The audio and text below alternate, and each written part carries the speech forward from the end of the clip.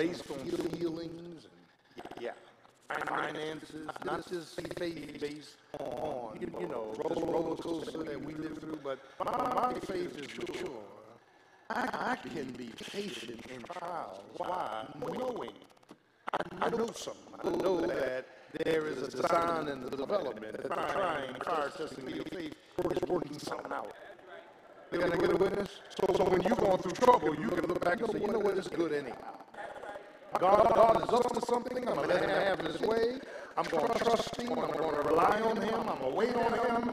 So because I've grown in grace, and child of God, let me say this. There was a time in my Christian life, amen, I couldn't always say that. Sometimes right now I can't always say it. When trials come in, because I've grown in this word, because I've grown in my maturity, spiritually, I can be patient in trials. I'm coming out of this. How many of y'all have said to yourself, I'm coming out of this? Can I get a witness? Trouble won't last always. We've been endure for a night, but joy will come in the morning.